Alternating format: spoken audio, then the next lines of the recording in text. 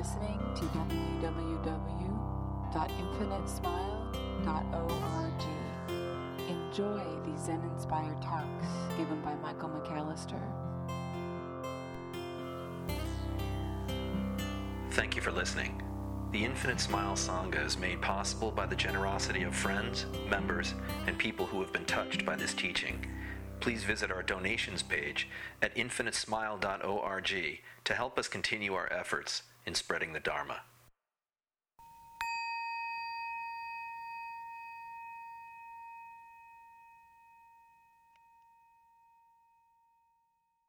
When I first started on my journey, I thought the whole idea of sitting still was quite ridiculous.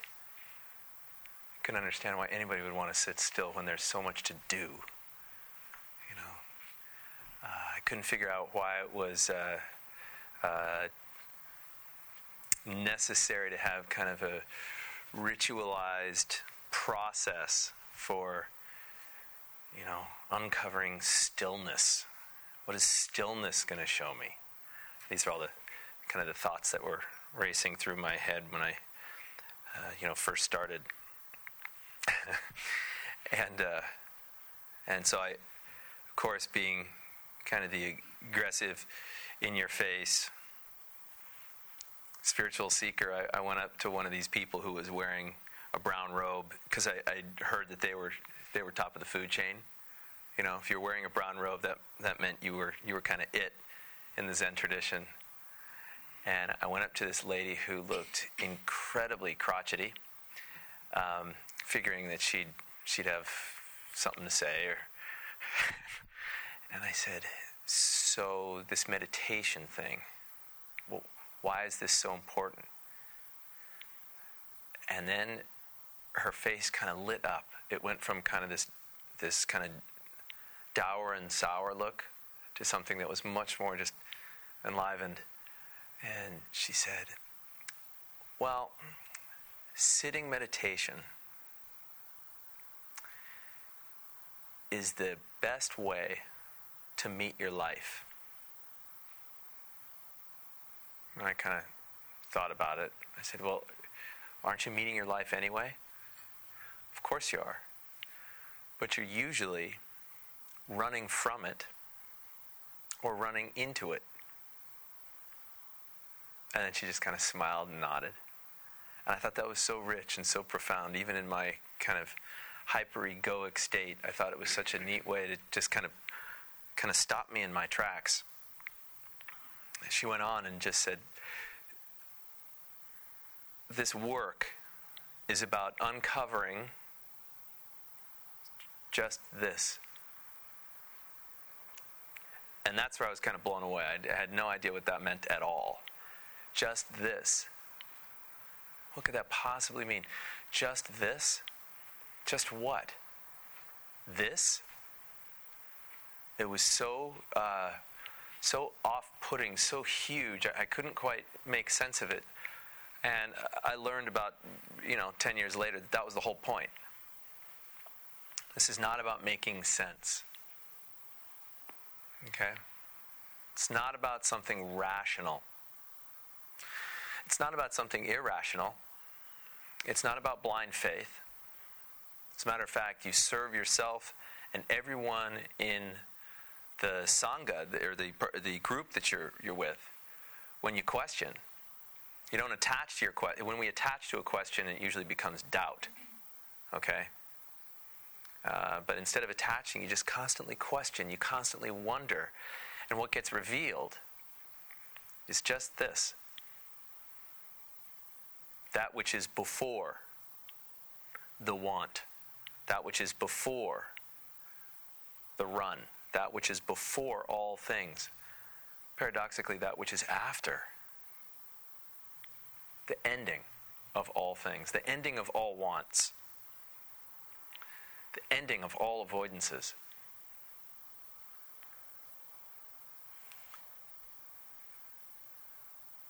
So sitting meditation, just to give everybody kind of a review, sitting meditation is about the most simple thing we could ever do. It's so simple. that it takes a lifetime to learn. Because what you're doing is you're literally just letting go of all your typical moves. If your typical move, for instance, is to take something that arises in your life and put it somewhere, just categorize it, quantify it, analyze, justify, rationalize, whatever it happens to be with your mind, and you tend to try to, smush it into some box, we stop doing that. If it's to reject, if it's to doubt, if it's to push away, if it's to run, what do? Instead of doing that, we face it, whatever it is. But I don't want to face it. The whole reason I'm coming to meditation is so I can escape all that. Wrong place. I hate to break it to you, but meditation is not a place to escape your life. Meditation is a place to totally face your life. And in the fearless facing of your life, what happens to all your afflictions? You start to see through them. You start to actually kind of get a sense of what a life might be like without the curse or the cross that you bear, or crosses, whatever they might be. We simply sit still. So just to get everybody right back to basics, when you're sitting tonight, we'll sit for roughly around 30 or so minutes, okay? All I want you to do is watch your experience. Witness your experience, okay? Most of the time, our minds are revealing thoughts in rapid succession, okay? They're judgments, their plans, their memories, all in rapid succession that just kind of keep going and going and going and going and going and going. Our bodies are sending messages, this is uncomfortable, or wow, this feels awesome. I know what he meant by just this now, whatever. All this stuff is going on in our body and in our mind. But instead of trying to make meaning out of the experience, we just allow the experience. And we start having this very interesting sense of space between our thoughts, space between the memories, the judgments, the plans, the senses, where it's just sitting, where there's just stillness. And no matter what comes up, we start developing this really interesting skill, which is horror can arise, and we can meet it as it is, just this, as it is, just this horror as it is. We can do the same with beauty.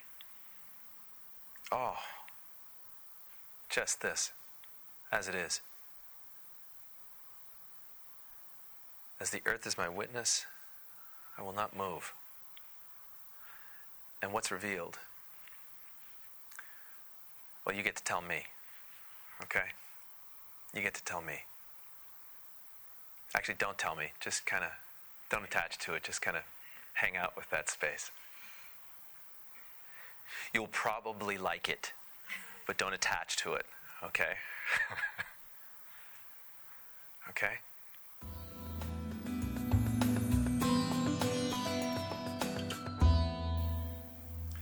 So when our meditation starts to reveal space between our thoughts, when we can actually create a certain spaciousness around our sense experience, our feelings, our emotional life, miraculous things start to unfold. We get a deeper sense, as I mentioned, of the idea of just this. As we begin paying more and more attention to what is going on internally, we start realizing that there is something paying attention to what is going on. We start watching our mind, and we realize that our mind, like a monkey, is swinging from branch to branch, to thought, to thought, to thought. And this activity begs this deeper questioning, which is, okay, well, what the heck is it that's doing the watching? What is it that is watching my mind? What is it that is watching my discomfort, watching my pain? What is it that is watching my tumult? What is that? What is it that can observe all the mess? What is it that can observe all the clarity? What is that? It's been described as all sorts of different things, but this wonder, the wonder that surrounds this spaciousness that starts to unfold as we just start slowing down, even in the midst of our speedy, busy lives, is quite miraculous. Sitting meditation begins to develop this, I hate using this word, but I sometimes do, and I hope it makes sense. It starts developing this muscle of space, of simple presence, of being, of awareness. And as we start developing this new musculature, it begins to become central in the way we meet each day. Several of the books that are out right now, some of them I think that are just fabulous, really, really quite good on, awakening, enlightenment, and so forth. They talk a great deal, they can point to this space, but without a practice, it's very hard for that space to begin to, if you will, root. It's very hard for that muscle to begin to become strong enough to actually pull our typical or habitual patterning, which is locked, into something that's much more open. So this is why I believe that meditative practice of some kind is really helpful in speeding up the process. It is not necessary. You don't have to. No one has to sit in meditation in order to uncover that which is true within them. That will occur automatically at your last breath. Now, doing it prior to that, which would be kind of the goal, I hope, might take a little bit of working out. Spiritual workout is when we refuse to move. I'll say that again. A spiritual workout is when there is an absolute resolve, a commitment not to move, either in mind or in body. And boy, that's going to bring up some really cool stuff. The path usually goes in the path to awakening in 3 easy steps.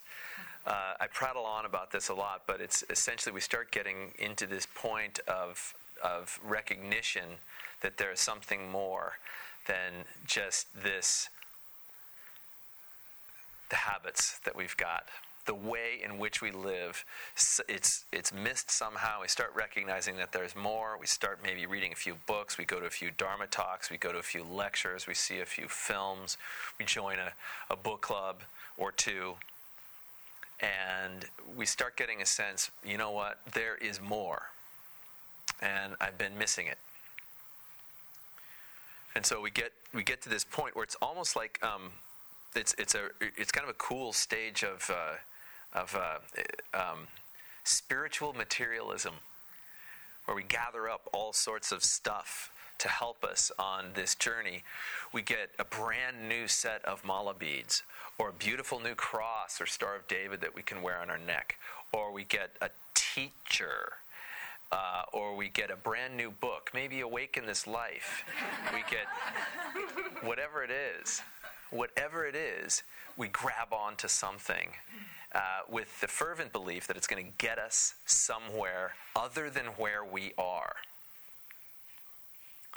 And this makes a lot of sense, actually. This is how none of you got to where you are right now, sitting in this room, without having really strong senses of who you think you are. Myself included. I mean, we got here because there's a certain amount of vim and vinegar to us that wants to get. Okay? That's a very useful quality down the road. Okay? It must, like everything else, be let go of eventually. But it's a very useful quality to have a little bit of fire, a little bit of recognition that I need. There's more. There's more. And steeling yourself in that space of trying to find, literally becoming a seeker, is very helpful at the beginning stage. And then there's this really cool little snap that kind of happens. And again, this is, I know, review for a lot of you, but just bear with. What happens is there comes this point of resistance where the recognition that's been going on, the materialism, the spiritual materialism that's been going on, all starts to point in exactly the same direction. And it's a direction, it's the very direction none of us wants to go. And that direction is right into the core of our clinging. What is it that we cling to most? We take this awareness that was able to kind of watch our mind as, oh, there's my ego. Yes. Oh, there's my mind going into memories or going into plans or judging. Oh, we start doing that more and more and more and more. And we start recognizing kind of there's almost a sense of, this is kind of, what the hell have I been doing? Mixed with, but my ego, it's helped me so much. My mind has gotten me right here. And at that point, when we realize that the mind has gotten me right here, and it's the last thing to let go of, major stuff happens. Most practitioners turn back at that point. Most. Because the goal for most people is to feel good. And now they're at the point where it's not about feeling good. It's actually about recognizing what's prior to feeling at all.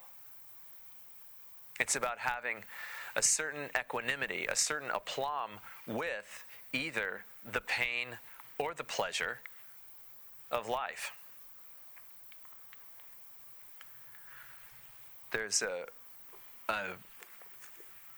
chunk from one of my favorite bits of literature, Beowulf, and I wanted to who would have thought that a little bit of ancient Anglo literature would be woven into a Zen talk, but just bear with. I think the allegory of Grendel, the big one, the monster, who, by the way, wasn't nearly as bad as Grendel's mom, but still, Grendel is really a metaphor for our darkness, our ego. Okay? Now, ego is not always dark, so let me, the language can get really confusing here, but what I want to describe to you, I just love this passage. We don't want to go into the lake of the self. We don't want to explore its depths. We don't want to go in that pool. We'll avoid it at all costs. And the thing that wants to avoid it is the thing that will get exposed if we go in. And that is our small self. I use that term interchangeably, small self, with mind and ego. Okay?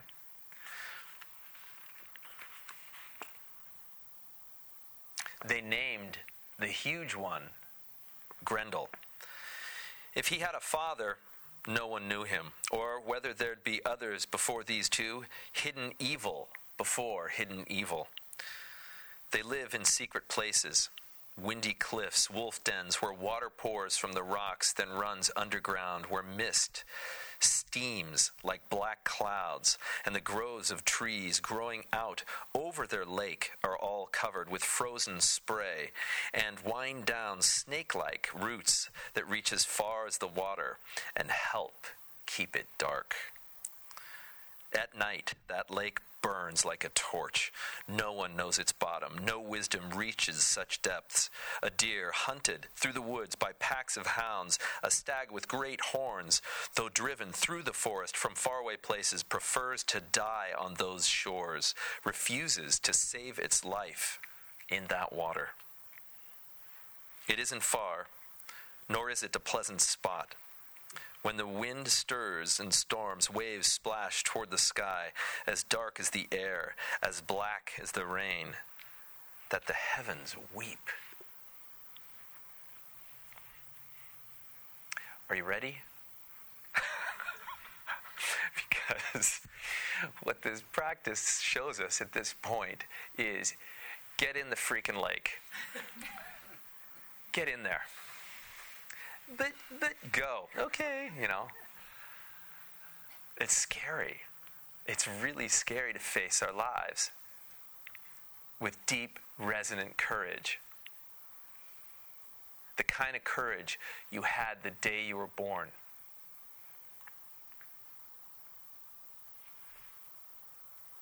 That radiance that has been covered up through years of habitual clinging.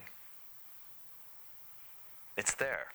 You have that strength. Every one of us does. But being able to get in there and explore your depths,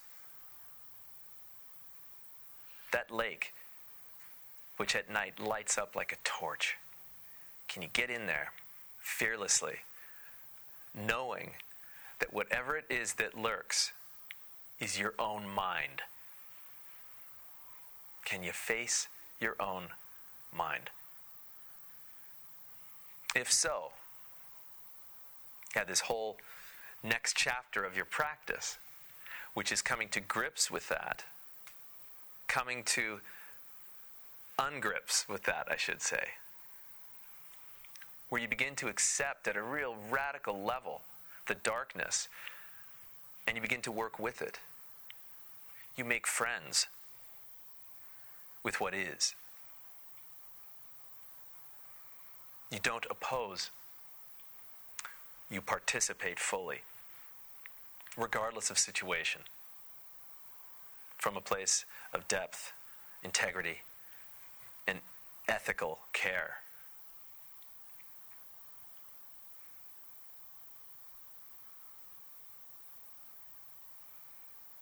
And in this space of cultivation, where we fearlessly face what is, no matter how dark, no matter how scary, when we're ready to go on to the next level, when we're really ready to jump,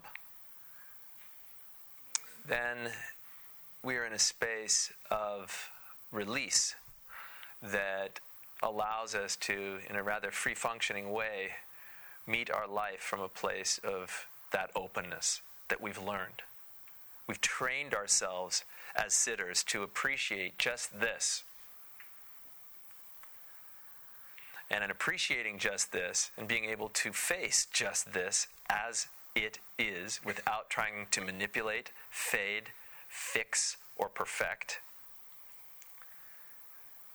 we get to a place of wide openness.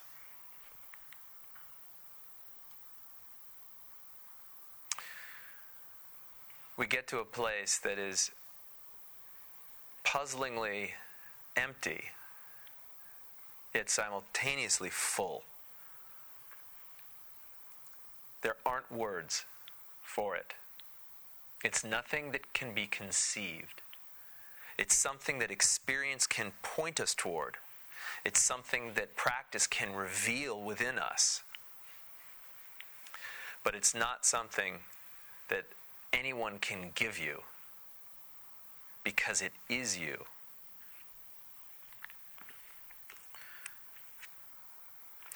Kabir points this out he calls it a simple purification. He says, student, do the simple purification. You know that the seed is inside the horse chestnut tree, and inside the seed there are horse chestnut blossoms, and the chestnuts, and the shade. So inside the human body there is the seed, and inside the seed there is the human body again. Fire, air, earth, water, and space. If you don't want the secret one, you can't have these either. Thinkers, listen. Tell me what you know of that is not inside the soul. Take a pitcher full of water and set it down on the water.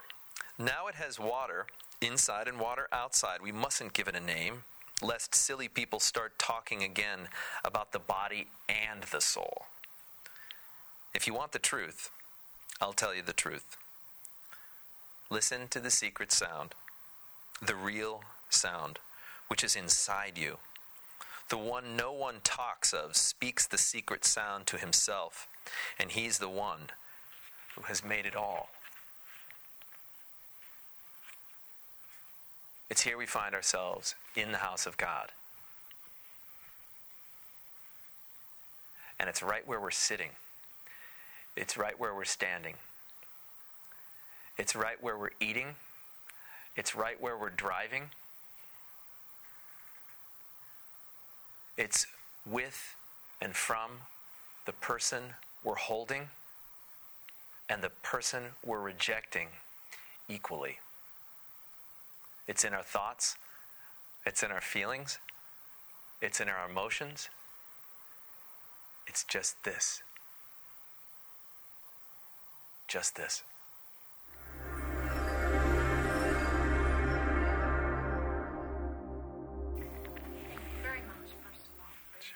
Sure. And for everything is temporary, because that really helped me this morning. You were talking in the beginning about how every thought is a memory, a plan, or a judgment. But you also said that the mind likes to categorize things. So if I'm meditating and I have a thought that pops up and I categorize it as memory. Mm-hmm. How am I not, like, how is that different? Or I'm very confused. Sure. Because the language gets all mixed up. It's technically mind. It's technically the mind. Technically you're using the mind in that moment, but you're using, instead of judgment and categorization and all that qualification, you're not using that combined with opinion. Okay? It's without opinion. It's just discriminating awareness. Okay? So, for instance, we have this saying that you may have heard, at first, when we're meditating, it's a mountain. And then as we get meditating even more and even more, we realize it's not a mountain. Right? It's emptiness. Okay? When we kind of get to that stage 2 I was talking about. It's emptiness. But then it becomes a mountain again. But it's step 1 plus step 2. It's a mountain and it's not a mountain.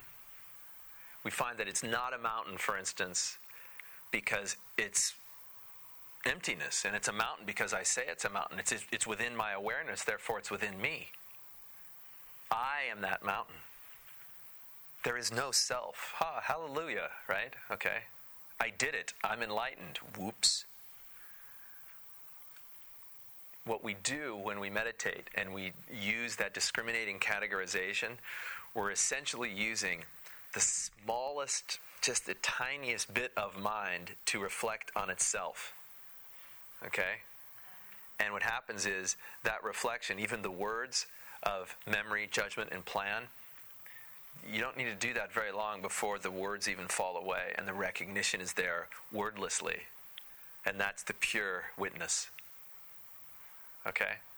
So we start We start with just a little bit of mind reflecting on itself, because the mind, it does have what we call metacognition. It can think about itself. It can think about its own thinking. Okay?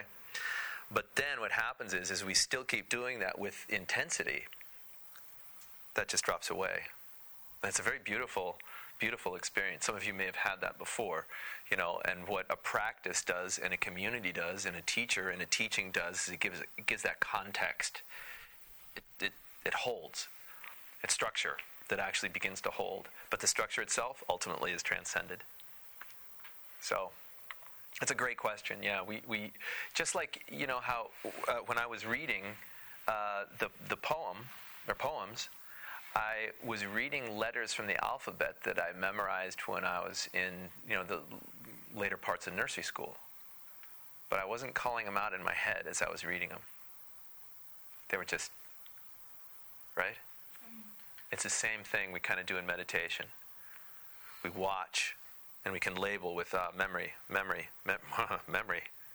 like that memory. Oops, memory, judgment, right? Plan. And what happens is that discriminating awareness then gives way to something much deeper as we kind of back into and watch that. So then because when I started, I was constantly labeling the things. So then as the labels are starting to fall away and they're just becoming thoughts, then that's the direction you want to go, is to get away from the labeling? Yeah, it'll take care of itself. You don't have to really worry about it or establish some type of technique.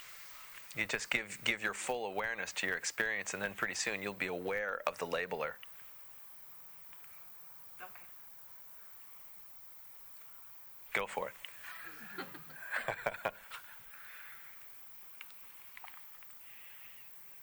Yeah. During all this practice that I've been doing, I've sort of been arguing with myself about what I should and shouldn't do, obviously. And I'm starting to wonder if there is a fine line between totally enjoying your life and things that you like to do and indulging the ego. Yeah, well, let's first start with the argument. Who's arguing with whom?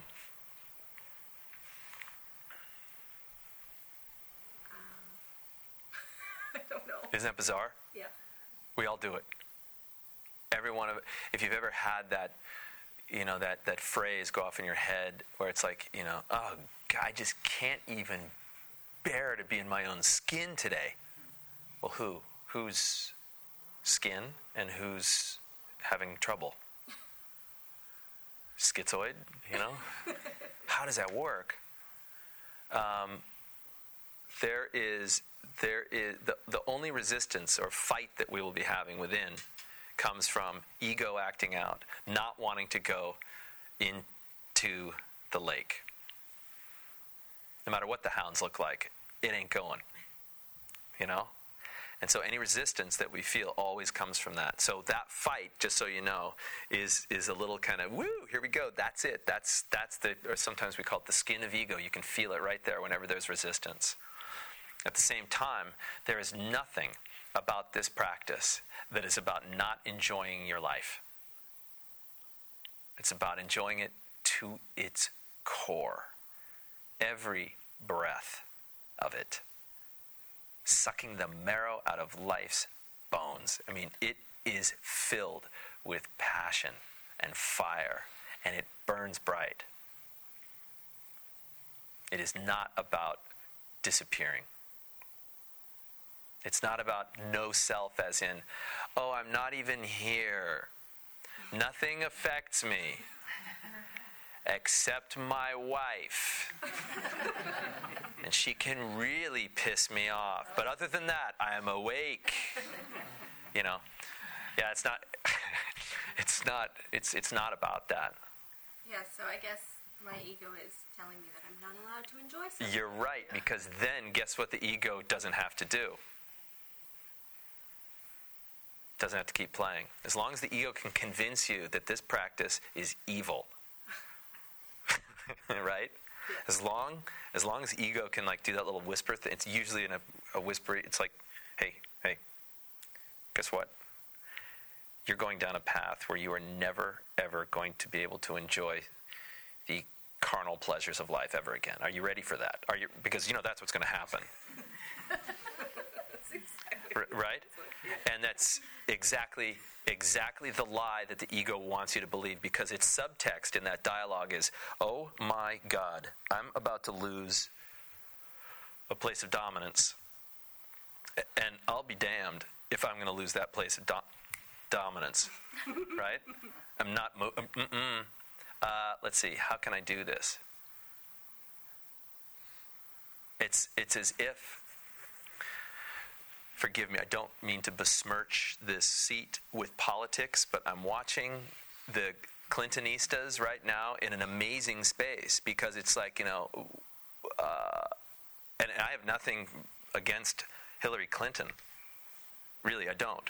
But watching where the election is going and where it's pointing toward, and then the reactivity on the part of Ms. Clinton and her group has been fascinating, because that's exactly the activity that the ego does when it knows it's going to lose. It'll change the math. It'll move the goalposts. But, right, exactly. Now, if I offended any of you, good, I guess. I think that's my job. But it's fascinating. It's an amazing corollary. You can see, politics is such an amazing laboratory for egos anyway. Small selves abound in the world of politics, and every once in a while we see a bigger self show up through others in politics. It happens, but it's not very noticeable. It's not very noticeable. Every once in a while it kind of happens, though. Very welcome. Big Dave, yes.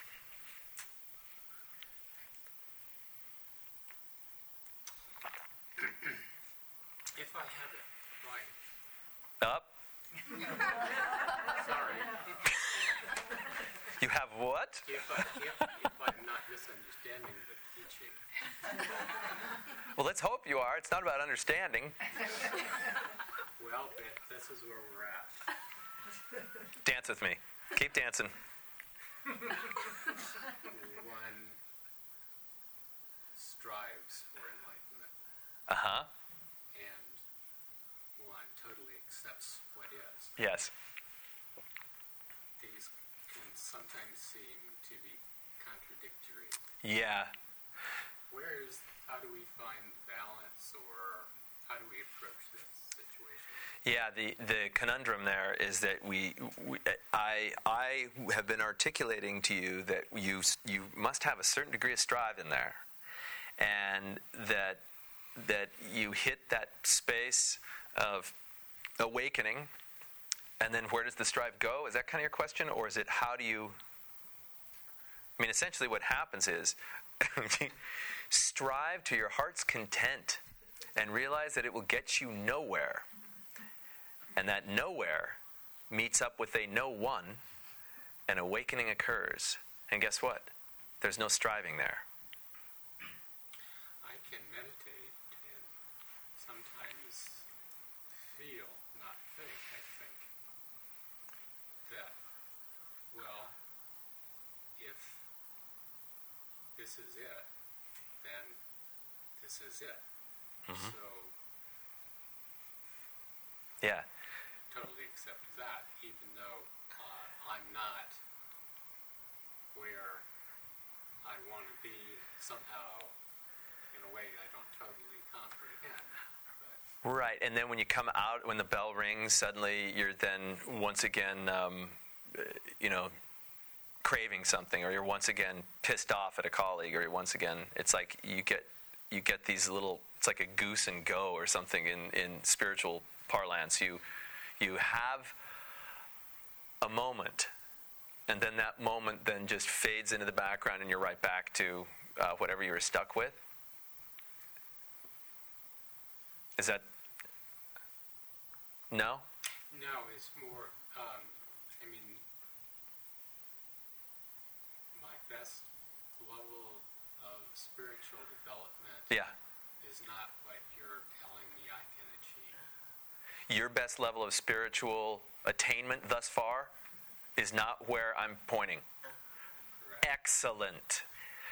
You're right, exactly. We have more work to do, don't we? So, should I be working for it? Or should I just say, look, I know I'm there, even though I don't know it. Yeah. For those of you that are new, this has got to be really fun.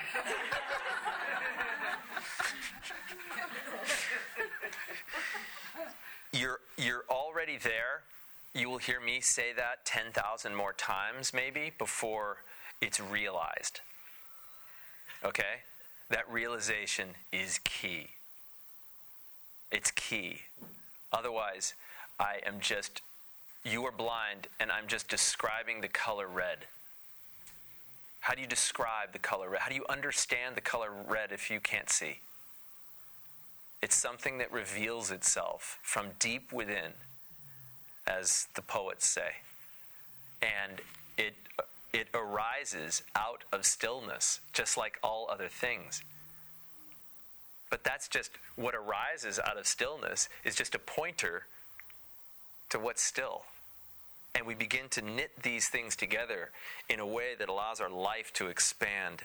Our eyes, our ears, our nose, our tongue, our skin, every sense becomes enlivened with something that's much broader than we never had before.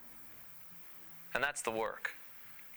And that happens moment after moment after moment. And as our center of gravity goes from here into something much bigger, it just kind of happens. We then spontaneously become an appropriate response to whatever is arising in the world and in our lives, or in the lives of others. We become helpful participants who are passionate. Are you ready?